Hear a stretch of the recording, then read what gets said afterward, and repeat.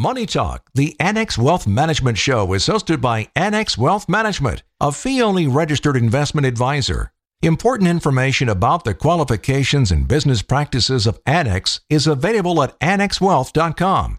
Different types of investments involve varying degrees of risk. Please consult with a qualified fiduciary advisor about your specific situation.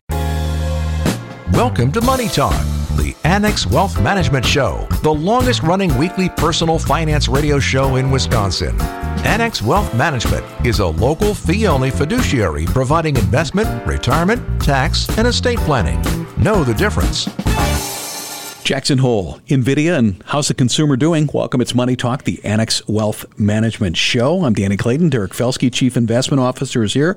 Dave Spano, President, CEO. Thank you, Danny. You know, we had a lot going on this week, and as you mentioned, Danny, Jackson Hole was part of the conversation. And folks, every year, folks get together to Jackson Hole, Wyoming, and they talk about what they think is going to happen. But most importantly, Jerome Powell, chair of the Federal Reserve, was there, and he did make a speech afterwards, which had market-moving events.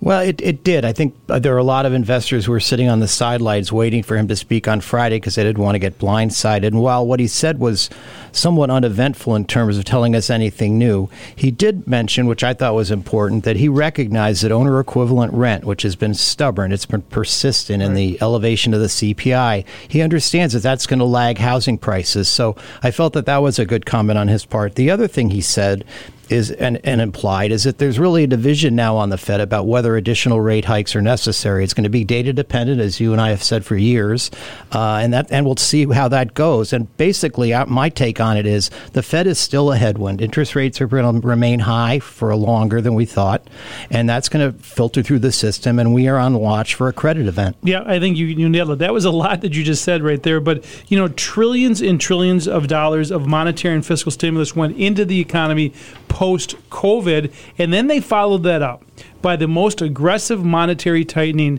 in decades, and really that's what we're looking for right now. What effect does that have? And, you know, the target of the Federal Reserve is 2%. Are they going to get back there? We'll have to see. But you pointed out a really good point. Even though it's trending in the right direction, it's still going to be above their targets, most economists believe, until 2025. That's a ways to go. That's right. And there are certain things in the inflationary outlook that can change rather suddenly. We know energy prices have the ability to spike higher. We know inventories that are very low levels. We know China's growth is currently slow. There are real estate problems there. But at any time, the Chinese authorities could announce some sort of fiscal stimulus bill which would reinvigorate animal spirits. Right. So the inflation fight is far from over. But I guess the way I look at it is you'd much rather have the Fed be accommodative and at your back than in your face. So that's why we've taken a somewhat cautious view in terms of having a broadly diversified portfolio.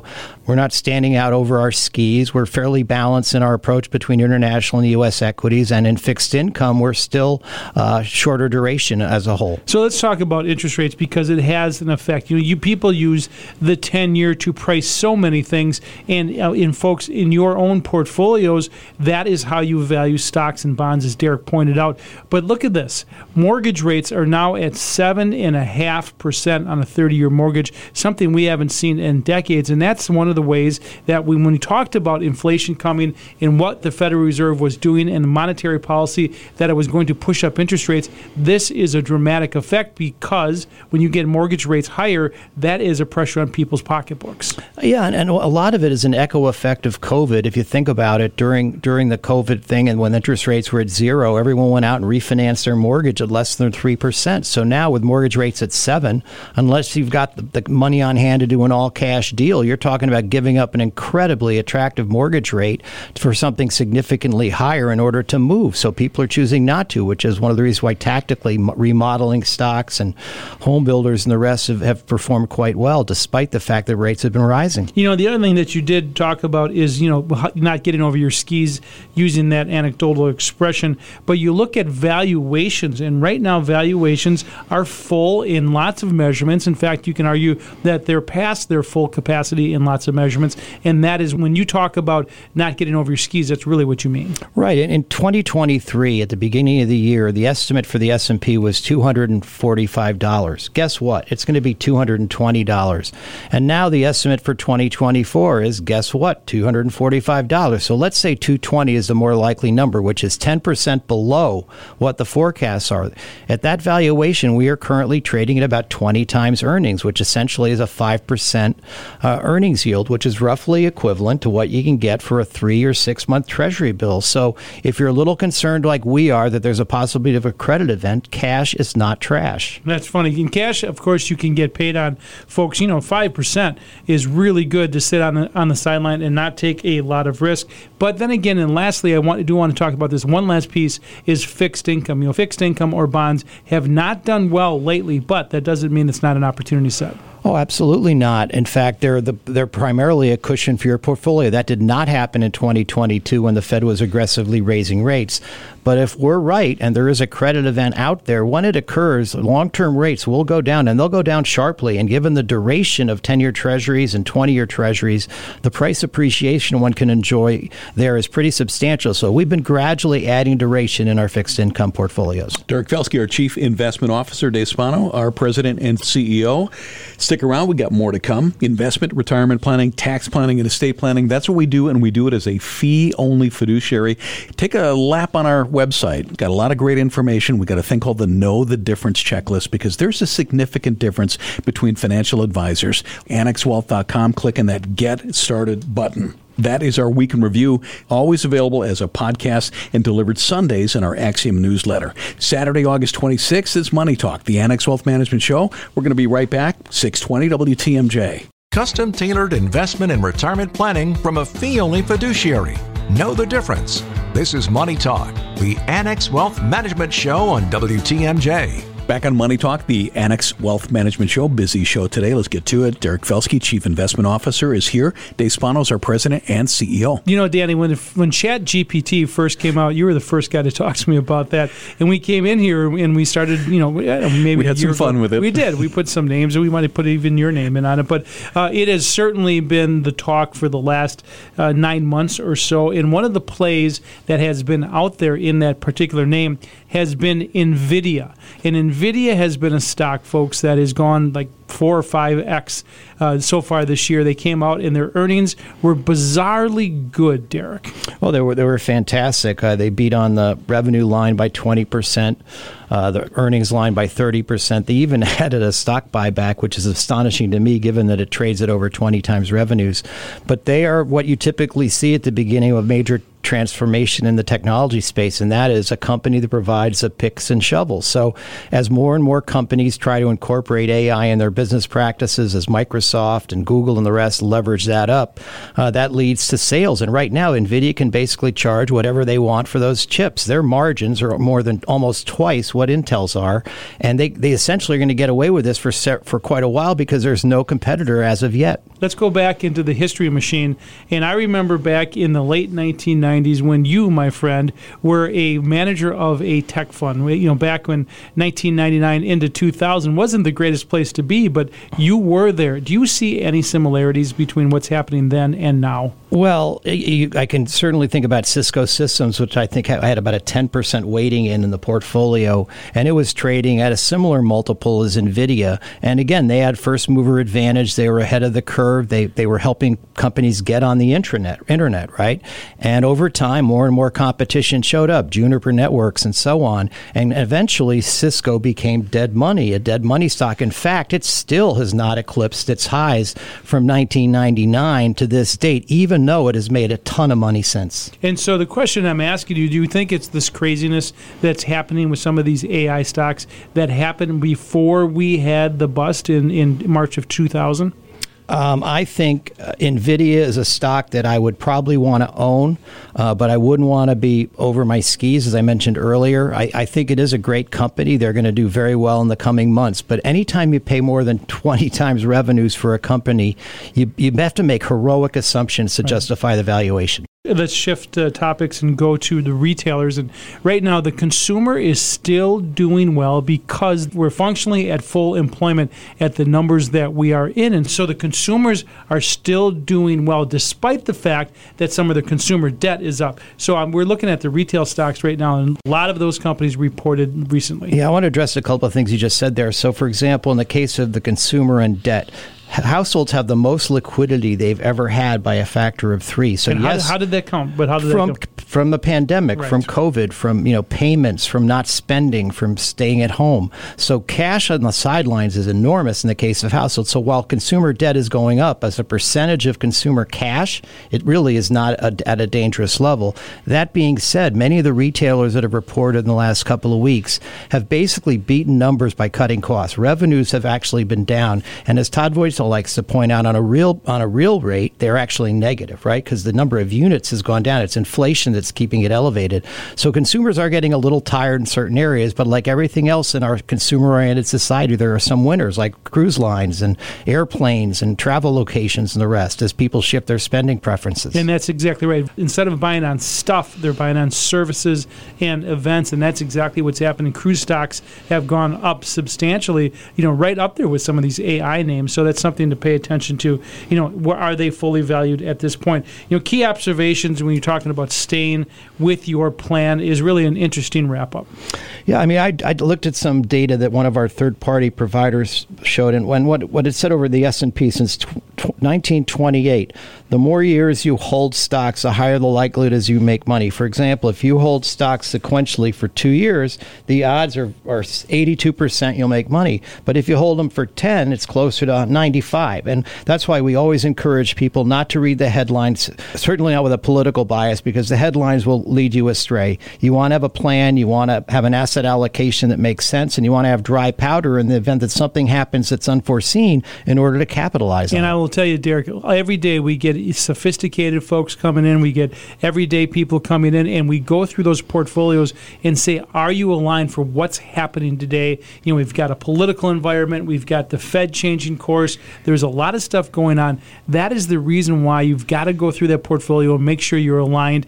Today, we can get that done, we can help you with it, and we do this on a daily basis, Danny. When you were running that tech fund, was that a really tough time in your life? It was, in a sense, because we launched it January 1st of 2000 after one of the best years for the NASDAQ in history. And I think the fund at one point was up 40% in the middle of February, and by the middle of March was actually down. It's Money Talk, the Annex Wealth Management Show. Again, if we can help, annexwealth.com. Folks, how does financial and retirement work for couples with significant age gaps? It's not impossible, but it takes a good team. We're going to cover that after a break on Money Talk, the Annex Wealth Management Show on 620 WTMJ. One team, one plan, one fee. Annex Wealth Management works in your best interest. Can your advisors say that? This is Money Talk, the Annex Wealth Management Show on WTMJ. Know the difference with Annex Wealth Management. When one spouse is older than the other, retirement plans can get complicated. Amy Bremer is a CFP and a wealth manager at Annex Wealth Management, and she's going to help us sort it out. Hey, Amy. Hi, Danny. Couples with significant differences in ages, 8 to 10 years or more, are likely to find themselves at odds when they're on the cusp of retirement decisions, and then throughout their golden years. 20% of second-time marriages are between couples 10 years apart or more. The vast majority of marriages, the woman is younger than the man. Every couple goes through stuff. But does this mean rougher waters for the couple? Doesn't necessarily mean rougher waters. This may be a little bit more challenging than some other families, but it's definitely doable with some communication and some honest soul searching. Let's talk about making it work, Amy. The first step would be? Communication and some honest soul searching. So it helps for me in practice if couples come to me knowing what they want their ideal retirement to look like. Maybe one spouse wants to go fishing and the other spouse wants to go traveling and visit with, grandchildren, and there's a mismatch there. It doesn't matter what ages you are, there's just a mismatch. The challenge with folks that have mismatches in ages is that you're parachuting together, but you're landing at different zones. Yeah. So one wants to land and go travel while the other needs to land and has 10 more years to work. And that's what creates some challenges. Retirement and financial planning for couples with significant age gaps. The next thing is to save more, and we all should, but why these couples? These couples have an extra challenge in that the life expectancy for each person is different, and there's this age gap in the middle. So earlier you said that traditionally in these marriages, it's the woman who is the younger spouse. So let's just roll with that. So let's say the man is 10 years older, and men have shorter life expectancies than women. And then the woman is 10 years behind him, and then she's going to have a longer life expectancy. So you need to plan for saving your nest egg for a longer period of time. So you need to save more overall than the average couple. We're with Amy Bremer, a CFP and a wealth manager at Annex Wealth Management. Our topic is financial and retirement planning for couples with age gaps of 8 to 10 years or more.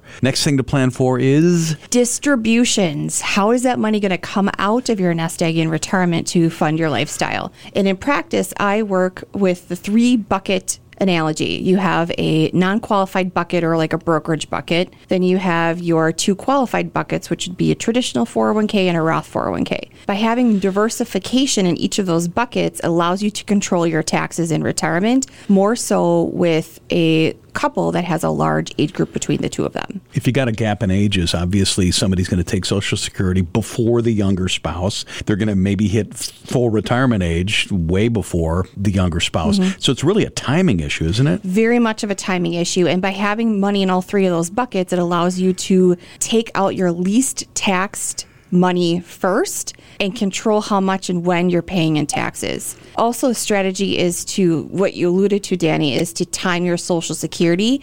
At Annex here, we help people decide when to take their Social Security so they can maximize it based on their specific example. But since we're talking on the radio today, generally it may make sense for the higher of the earning 2 spouses to delay to age 70, get that maximum Social Security benefit, and that acts sort of like as a longevity insurance. And this is the whole planning aspect, which is what we do. Correct. Right. Financial and retirement planning for couples with significant age gaps. Got to be flexible. Flexible and lighthearted, I say, because sometimes financial planning can get a little bit morbid. We talk a lot about death. Yeah. And which makes my job very complicated. If we all knew when we were going to pass, then it would be relatively easy. I wouldn't have a job. But just keep lighthearted about maybe the younger spouse taking care of the older spouse later in age. Another recommendation that we give to folks is long-term care insurance, maybe for that younger spouse, because there's not going to be someone left to take care of them if they don't have children. Not one of our clients' plans are the same because none of our clients are the same. We tailor it to your circumstances and help produce the retirement you desire. It all starts at AnnexWealth.com. Amy Bremer, CFP and a wealth manager at Annex Wealth Management. Thanks for joining us. Always my pleasure, Danny. It's Money Talk, the Annex Wealth Management Show, Saturday the 26th. Let's get caught up and go to the WTMJ Breaking News Center. Planning and investing insight from a fee-only fiduciary. And we put that in writing. You're listening to Money Talk, the Annex Wealth Management Show on WTMJ. Back on Money Talk, time for Ask Annex. Got a question? You head to our website, AnnexWealth.com. Look for the Ask tab. As always, if we can help, and I know we can, click the Get Started button. Sarah Kyle's a wealth manager at Annex Wealth Management. Welcome. Hi, Danny. And we've got Matt Moores, the investment team manager. Welcome to you. Hey, Danny. First question today is, what's the best way to determine how much China exposure I have in my portfolio? And why do you think they ask that? Yeah, there's certainly been a lot of news about China, and it always is a hot button issue, especially politically as well, too. First of all, the answer probably is much less than you think you do. Overall, when you look at a global landscape of the total investable equity market, China only represents about 3% of that overall market. Even though their economy is a lot larger than that, it's not a really big part of the investable stock market, so probably a lot less. Also, most investors have a home country bias no matter where you live, and since we're here in the United States, we tend to overweight the U.S. versus other markets, so that 3% is probably even less. But if you really do want to calculate it for yourself, there's a couple ways you can do that. First is if you have software that can actually do it. So we do it internally here. Morningstar is a popular one. FactSet, Bloomberg have capabilities where they can take ETFs and mutual funds and actually go underneath the hood, see what they're holding at any point in time, and calculate where that home country is of any of the stocks that are there. So Morningstar has what's called an X-ray, and so you're essentially X-raying that portfolio to see the underlying elements there. So that's one way. The other is manually. You could try to figure that out if you don't have access to software that can do that. Any mutual fund and ETF is going to have published holdings that they have. Now, ETFs update daily. Mutual funds, there's a delay to that, so it's not fresh data, but it's within the last month or two. But you can go on their websites, and they're going to tell you holdings data of the individual stocks. They're also going to tell you, probably depending on the website, what the country representation is of that portfolio as well, too. Especially if you have something that's global or emerging market, they're really going to highlight the country allocation. Next up on Ask Annex, my dad had an account with, and he names the company. He passed away. I received a call from them about the inheritance from that. Guy was saying he needs to open up an account for me so he can give me my portion. Is that true, or can I just have a check cut to me directly? Well, inheriting an investment account isn't just like inheriting a bank account where they will just cut you a check. In most cases, it means that you will first have to establish an investment account in your name before you can do anything with the assets. However, that exact process and options can vary based on the financial institution, the type of account, and the legal requirements of your jurisdiction. So one thing to note, if you are inheriting an IRA, you will be required to open up an inherited IRA in your name. And in most cases, we wouldn't recommend liquidating that account immediately because it will trigger a taxable event, and you'll have to pay ordinary income tax on that amount you distributed. The IRS gives you those 10 years to liquidate an inherited IRA, so that allows you some financial planning, and it gives you the ability to control when you want to take the income and pay those taxes. But would the account need to be at the dad's old place? Typically, yes. Before they transfer it, they open up in their name. It's good for record keeping, and again, sometimes it's legally they have to do it that way, so it just depends on where you are. But that is not out of the ordinary where they have him open up an account in his name first. Ask Annex. Got a question? Head to our website, annexwealth.com. Look for the Ask tab. Next up, what does it mean when a stock is under-owned? Supposedly Apple and Tesla are under-owned. I wouldn't think they would be, but they are, Matt? Yeah, good question. And it really relates to how much of the percentage of an indice that stock is going to represent, and then how much do people actually hold in their portfolio. Because those are two really different things. Looking at the S&P 500, generally the most referred to indice that's out there, Apple's a little bit over 7% of that indice. Tesla's a little bit under 2%. So for it to be under-owned for the general public, they're holding less than 7% of Apple in their overall portfolio, less than the 2% for Tesla as well, too. Going back to the question earlier on China, you can kind of figure out how much representation you have by looking at individual stocks you own, ETFs, mutual funds, to see how much of them would own it. A lot of places it's hard to over-own something like Tesla because it's greater than a 7% weighting, and a lot of funds don't like to have large position sizes due to concentration risk. So it's hard to over-own something like that, but you'll want to go ahead and dig into your portfolio to see where you are. And our final question on Ask Annex. If I was to increase contributions to either an invested HSA or my work 401k, is one better than the other? Well, they both are great. And of course, it all depends on your unique financial situation. The triple tax-free aspect of an HSA makes it more appealing from a tax standpoint. However, withdrawals can only be used for those qualified medical expenses. So sometimes that 401k is more flexible. If you have an employer that matches the 401k, my suggestion would be first to contribute enough to that 401k to get the employer match. Then I would max out the HSA and then continue with the 401k. But if you have immediate medical expenses or anticipate them, prioritizing that HSA might make sense. Sarah Kyle, Wealth Manager, part of Ask Annex. Thank you. You're welcome, Danny. Matt Morsey, Investment Team Manager. Thank you. Thank you. You gave birth to the business, you grew the business, you nurtured the business. Is it time to sell the business? There are steps to selling a business, and we'll talk about that next. This is Money Talk, the Annex Wealth Management Show on 620 WTMJ. One team, one plan, one fee. Money Talk is straight talk from a local fee-only fiduciary. It's time to know the difference. This is Money Talk, the Annex Wealth Management Show on WTMJ. Know the difference with Annex Wealth Management, where we provide comprehensive investment and retirement planning tailored to our clients' needs. That ranges from starting people out on simple paths all the way to services designed for business executives and owners. With business owners, there comes a point when maybe it's time to put a plan into place to explore a sale, and that's what we're going to talk about here. Do that, Keith Butler joins me. He's a wealth manager and an attorney at Annex Wealth Management. Welcome back. Great to be here, Danny. Selling a business is something that's a process, and certain steps need to be taken to maximize the opportunity for the owner. And it's not an overnight process. But how far in advance should planning begin in order to sell a business? Well, I think it's something that should be thought about all the way through the lifetime of the business, but I would say at least 5 years, because that gives you time to get things cleaned up, if you will, to put a plan together. And right now, today we're not talking about a business succession plan to family members. We're talking about where you're trying to put it on the market for sale to the general public or to somebody in the industry, perhaps. But you want to plan in advance and get a team together. You've dealt with a lot of business owners over the years. The businesses, they're kind of like children to them, right? Very much so. And one thing that surprised me in a very good way, I think, over the years, is how deeply they care about it and the people that work for them in general. I saw many times in transactions where I represented both buyers and sellers, and you could tell that they really wanted to bend over backwards to make sure their people were protected. Yeah. What kind of team should a business owner assemble on the way to a sale? Well, first of all, you need to have your attorney. And there might be a couple of attorneys to engage. The first would be a transactional attorney, the person who can execute the transaction itself, negotiate the buy-sell agreement and so on, and also an estate planner, because your assets will be transitioning from a business, which typically is the largest asset an individual has that dominates their balance sheet, into probably cash. So now the makeup being different, that will affect your estate plan quite a bit. You'll, of course, want an accountant.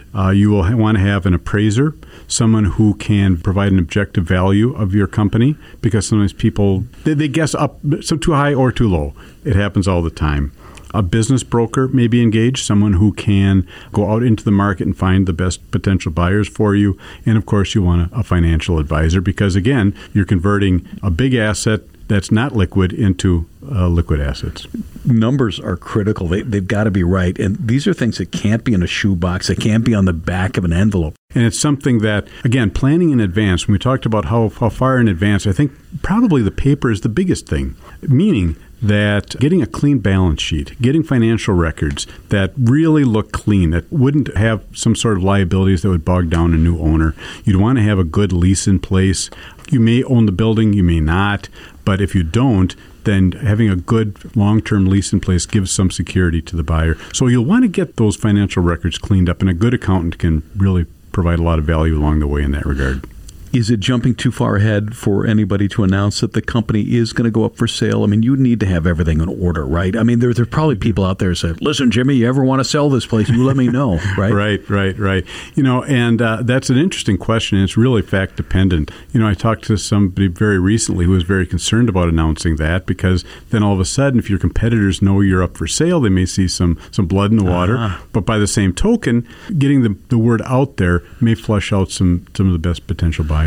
Keith Butler is a wealth manager at Annex Wealth Management with significant experience in assisting business owners in the process of selling their business. We're going through a checklist of proper steps in preparing the business for sale, determining the proper value of the business. We talked a little bit about that. You suggested having the accountant and the appraiser. Right. They're the team that helps there. Absolutely. And some of the things that they'll look at is obviously the financial and tax records.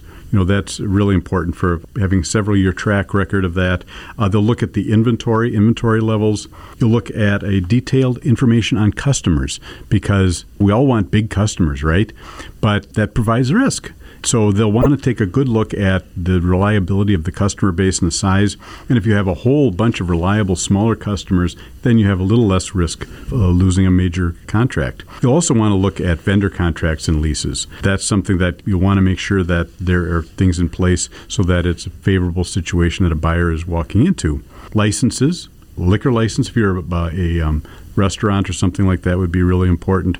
And intellectual property, are there patents and trademarks that you have, that those have values as well? At what point will potential buyers be able to see this information? Typically, once they express interest, there's a confidentiality agreement that is signed. Once that's signed and negotiated, then the seller would have the confidence that you can provide some of this information. Would the broker help kind of narrow down that field so you just don't have a bunch of tire kickers? Oh, absolutely. Absolutely. A good broker will know the industry. They'll know who the real players are. And that's part of the value that they bring, right? There you go, right? Yeah. At Annex Wealth Management, financial planning and tax planning are incredibly important, and I would think anybody who has sold a business all of a sudden who might be looking at a very large sum of money kind of needs to kind of walk through those steps. Absolutely. A couple different ways of looking at it, because if you sell all at once, one closing, all the cash, then that can trigger a substantial capital gain bill, right? Or you could do an installment sale where you're paid over years and then that gain can be spread out. Now, obvious disadvantage to that is the possibility that there's a default risk. Most people would want to get all their money in advance, even despite that. But that is something you'd want to look at, and your accountant can provide guidance with that. And then how about a financial planning angle? Oh, absolutely. Because at that point in time, you've converted, again, the dominant asset of your balance sheet, if you will, into cash, investable assets. So that is something where you need risk tolerance and analyzed, time frames, timelines. What kind of do you want to do some gifting to kids? Do you want to set up accounts for others? There's a whole lot of different planning, and that's something you may want to do in advance too, Danny. Especially if there is a taxable estate tax situation, that's some planning you may want to do in advance, where you can transfer some of the interest in that business, perhaps to another generation on favorable terms. Because think about the blood, sweat, and tears that were poured into these businesses. It's important to follow these steps. Absolutely. Keith Butler, a wealth manager at Annex Wealth Management. Thanks for joining us. Oh, pleasure. The longest running weekly personal finance radio show in Wisconsin. This is Money Talk, the Annex Wealth Management Show on WTMJ. Back in Money Talk, the Annex Wealth Management Show. The show available as a podcast at the top of the hour, wherever you get your podcasts. I'm Danny Clayton, now joined in the studio, Dr. Brian Jacobson, our chief economist at Annex Wealth Management. Welcome. Great to be here. You had a busy Friday. I saw a quote from you in Reuters on Friday and also saw you on Fox Business on Friday. Yeah, it was a lot of fun.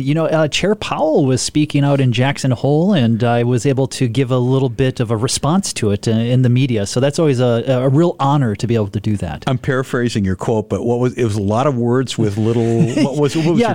Basically, there were a lot of words, but little was said. It's stark contrast to what he said last year. So last year, when he was in Jackson Hole, which is this giant economic symposium, bunch of central bankers and economists come together. They're talking about sort of big picture items. Last year, when he spoke, he really addressed his remarks, I thought, to the general public, which was, hey, inflation's a problem, and we're going to do something about it, and you're probably not going to like it. That was a brief synopsis of last year. This year, it was a lot more boring. It was a lot more of what you would expect from an economic symposium.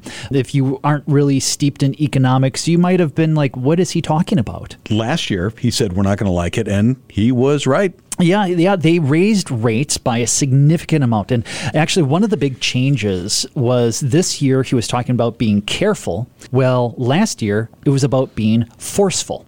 So when he spoke last year, since then, they've increased their target for the federal funds rate about 3 full percentage points since that August meeting that they had. Now he's talking about we can be a bit more careful, or actually a lot more careful about the path ahead, because they've already done a lot.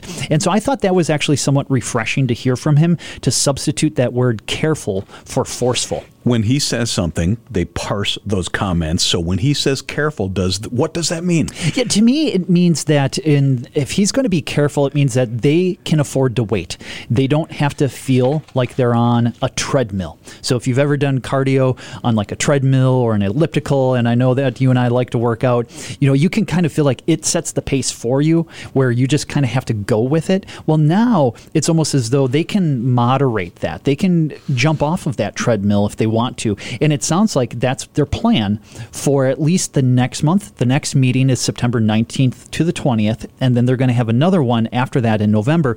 Maybe they'll hike then, but they're going to get a lot of data between now and then. But it does sound like they're kind of jumping off that treadmill. So no foregone conclusions? That's correct. And I think a lot of people were kind of disappointed. They were thinking, hey, we want better forward guidance here. And the thing is, he just doesn't know what the data will be. so he can't really give good guidance. Have the leading economic indicators we've seen been misleading economic indicators? That's a great way to put it. Yes, leading is misleading. And in fact, the leading economic indicators from the Conference Board have been saying about for the last year that we should be going into a recession. And yet, if you look at some of the coincident indicators and lagging indicators, it's suggesting that no, things are looking pretty good unless you're in housing and manufacturing. But the housing data, new home sales especially, have really begun to rebound. And so maybe we could get a little stability with manufacturing. So if the Fed provides some stability with rates, we could get some healing when it comes to manufacturing. With what we thought was coming, was that kind of a dress rehearsal for what probably is going to come? It's inevitable, right? It is, yes. So there is that difference between, hey, it's inevitable, but is it imminent? Is it coming right away? And Chair Powell did point out that he still does believe that there are lags to monetary policy. We haven't felt the full force of the rate hikes. It takes time for that to show up in the broader economy. You first see it in the interest rate sensitive areas like housing, durable goods, manufacturing, and it takes a long time for it to eventually show up in the labor market. So he is saying that, we've already done a lot and there is likely a slowdown coming. It's just they're not quite sure as far as the magnitude or the timing. As far as our investment committee, the way we were preparing for this slowdown when it was going to happen, we just put that on hold, kind of put it on the shelf and have it ready? Sure. It's one of those things where if you're anticipating a recession, what do you do? And one of the things is we try to stay diversified and actually broaden the diversification. Instead of taking concentrated bets on a cyclical rebound,